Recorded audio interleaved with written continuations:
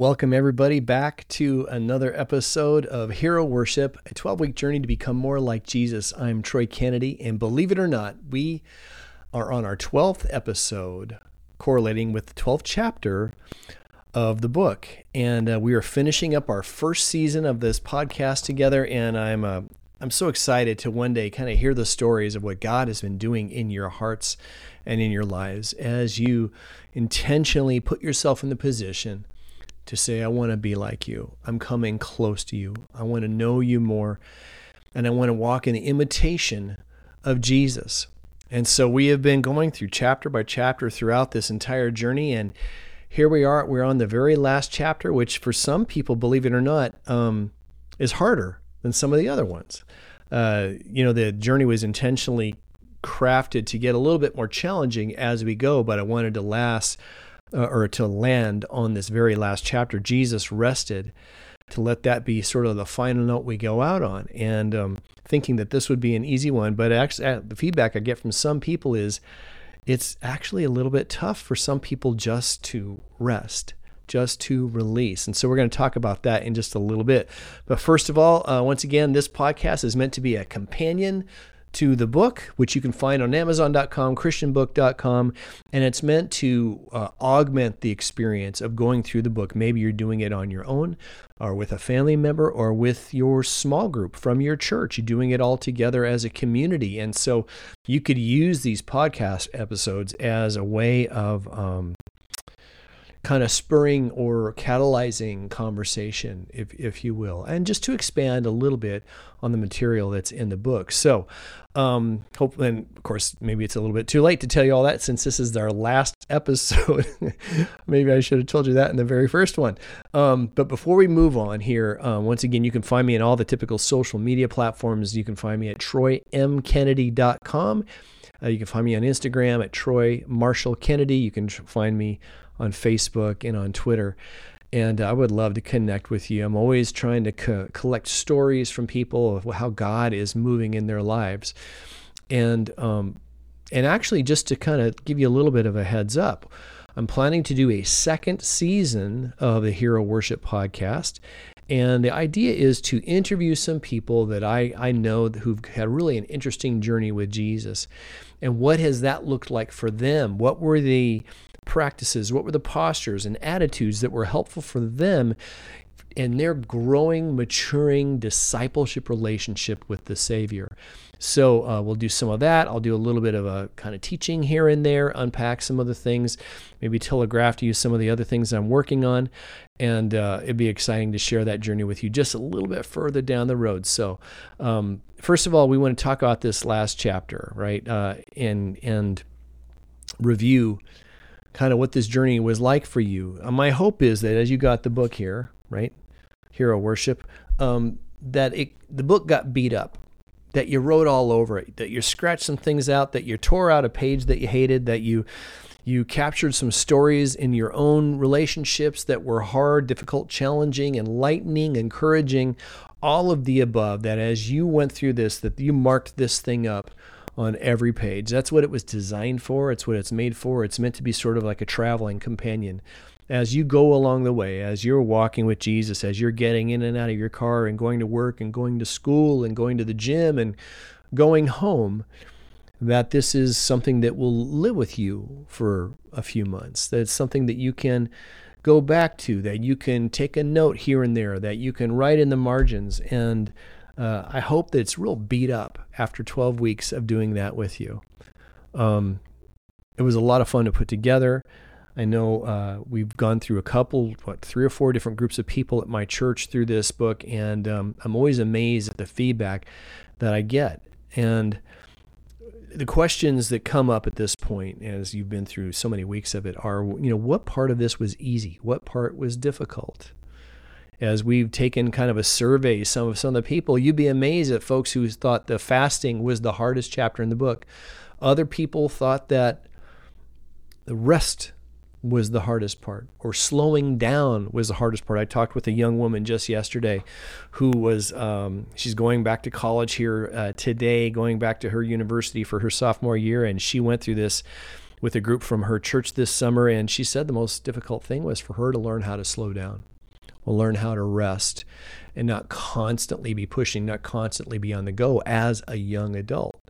That is, you slow down to rest and you slow down to see the people in your path, and you're not just going from one task to the next to the next. For other people, service. For other people, it's entering into the lives of those who are hurting. For some other folks, it's just being alone, solitude, right? It's really challenging for some people who are more extroverted and more outgoing. For them to be alone for extended period of time, just to be in the presence of the Spirit, is very, very difficult, very challenging. It takes a disproportionate amount of effort than some of the other things. And some people might find it more challenging to sit down and just sort of study and to peruse the Bible and to kind of mine out nuggets. And for others of you, that's your favorite thing to do. So I'm hoping that you will have kind of figured out which of these things is more difficult, which of these things are more intuitive for you. And then here's the deal. Once you've finished all that and you've gone back and you evaluated the 11 practices that we've gone through in this book, I want you to think about the ones that were more difficult for you, and then think about how you want to revisit that practice to glean even more from it. You might want to spend another week on one of those practices. You might want to spend a month on one of those practices and just say, I'm going to stay in this space and let the tension and the difficulty of this practice do its work in my spirit. I need a little bit of rewiring, a little bit of recalibration. And when a practice like that brings up the heat or the challenge in my spirit, what does that reveal about me? What does that say about my character? What does that say about what God is doing in my heart? And can I submit to that process? So my prayer for you is that this book, this experience, is there for you to revisit over the course of many, many years. That you would share it with a friend, you would share it with a family member. Maybe it's with your child, maybe it's with your grandmother or grandfather, and that you would go through this journey with them yet again. Because I promise you, it's not because the book is extraordinarily well written or there's any real new ideas here, but if you will walk through these practices, and if you especially do it in community, God is always going to show up. He is always going to reveal himself. He is always going to inject himself into that scenario and show you more of who he is and what he desires to do in and through and beyond you in ways that you've never dreamt of. So I'm excited to hear those stories of what God is going to do in your heart. Another thing that we did a little bit of a survey this last week as I finished up a group here at my church is I asked them, what would your advice be to someone else who is going to take this journey? You've done this for the last 12 weeks and you gleaned whatever it is that you gleaned from it. And if you, a close friend or relative, somebody was going to go on this journey, what would you tell them? What would your advice be to them as they go on that journey? What would that be for you as you've finished up this and the entirety of this thing? Well, how would you encourage someone else? How would you say, well, I wish I had known this when I started off? We got certain kind of patterns of answers. Some people were just saying, apply yourself. Make sure that you actually do the practices. Make sure that you actually write them down. If you skip something, don't get hung up. Just move on and go on to the next thing. If some advice would say, hey, stay open, right? Have an open heart, have a teachable spirit as to what God would do in you. And a lot of people were saying, yeah, it was kind of challenging, but it was rich. So come in with an expectation that you're going to get close to him. What would your advice be for someone else who is going to go through this? So maybe jot that down and maybe think about someone else you might encourage to take part in this 12-week journey just to become more like the Savior. Why? Because he is worthy of our imitation, because of his love, because of his goodness, because of his, when he said in John chapter 15, to abide in him, to find your home in him, to remain, the NIV translates that word, menos, and to remain, it's to stay close to him, to stay in that space.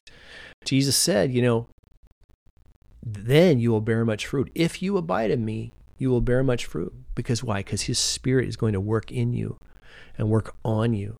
and change you and shape you and recalibrate you and ignite you into the fruit-bearing life that you were born for. Jesus said, I came to give you life and life more abundant. And I think that abundant life is a life that is meaningful. It's a life that is joyful. It's a life that's more fulfilling, perhaps, than successful. You know, success and fulfillment aren't mutually exclusive, but if you had to pick, you pick fulfillment over success. Jesus wants to do a work in you, but in order for him to do that, you must counterintuitively abide in him. It's not about trying harder. It's about remaining more faithfully. It's about abiding more consistently. And so every one of these practices here is to say, I'm coming to you and I'm carving out space in my life to abide, to walk with you. Dallas Willard says that prayer is talking to God about what we're doing together. So as you prayerfully, relationally come close to Jesus and walk with him, let this journey do its work in you. Jesus said this, come to me, all you who are weary and burdened, and I will give you rest. Take my yoke upon you and learn from me, for I am gentle and humble in heart, and you will find rest for your souls. Find rest for your soul. Anybody here needs soul restoration? Anybody here need to breathe and to rest for a bit?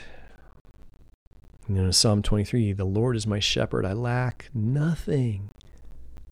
He leads me beside the still waters. He makes me lie down in green pastures, right? He restores my soul. He leads me along paths of righteousness for his name's sake. And even though I walk through the valley of the shadow of death, I will fear no evil. Why? Because you are with me. Abide, remain, rest. Find your home in him. And as we come to the 12th week of our journey, we get to this practice that Jesus rested, and we see this rhythm in his life. You know, he goes to be solitary.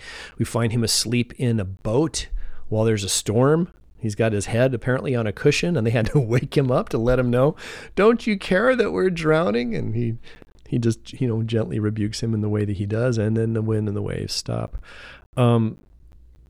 Jesus rested, and he tells us that the Sabbath, right, which was this day where you do no work, was made for man, not man for the Sabbath, because the Pharisees, the legalistic religious leaders, had gotten really good at making Sabbath a competition. Like, who does it better? They complicated it, and they made rest more of a burden than work. And so Jesus is saying, this was not the point. This was not what I had in mind when I gave you this commandment. See, the Sabbath is where you recalibrate. It's where you rediscover who you are in him. It's about identity. And as I unpack a little bit in the book, you have the children of Israel. They spent 400 years in slavery under Egypt, and they determined after all of that time that their value, their worth, their ability to take up space on this earth was directly correlated with their productivity, right? Egypt taught them that your worth was how many bricks you made, that your worth was what you built for Egypt, that your worth was resting solely on your capacity to produce. And if you can't produce anymore, you're not worth much to us. And then God delivers them from Egypt, and they have to go for 40 years out in the wilderness to detox, and he gives them a law, and he says, on the seventh day, you're going to rest. Why? Because you need to remind yourself that you were slaves in Egypt, and you are no longer. That your identity is not a slave to Egyptians. Your identity is child of God, that you belong to me, that you are defined by your relationship with me and with nothing else and with no one else. And you and I, we so quickly forget that. We default to performancism so easily. We're always wanting to prove something. We're always wanting to make a point to show people how important, how significant we are. by what we do, by what we have to offer, by how we look, by our status, by our jobs, by our bank accounts, by the way we feel even. And what God is telling us is like, no, you are whom I say you are. Nothing else. You are my child, and I love you. And every 7 days, you're going to push aside all of the self-validating activity, and you're going to rest in me. You're going to abide in me.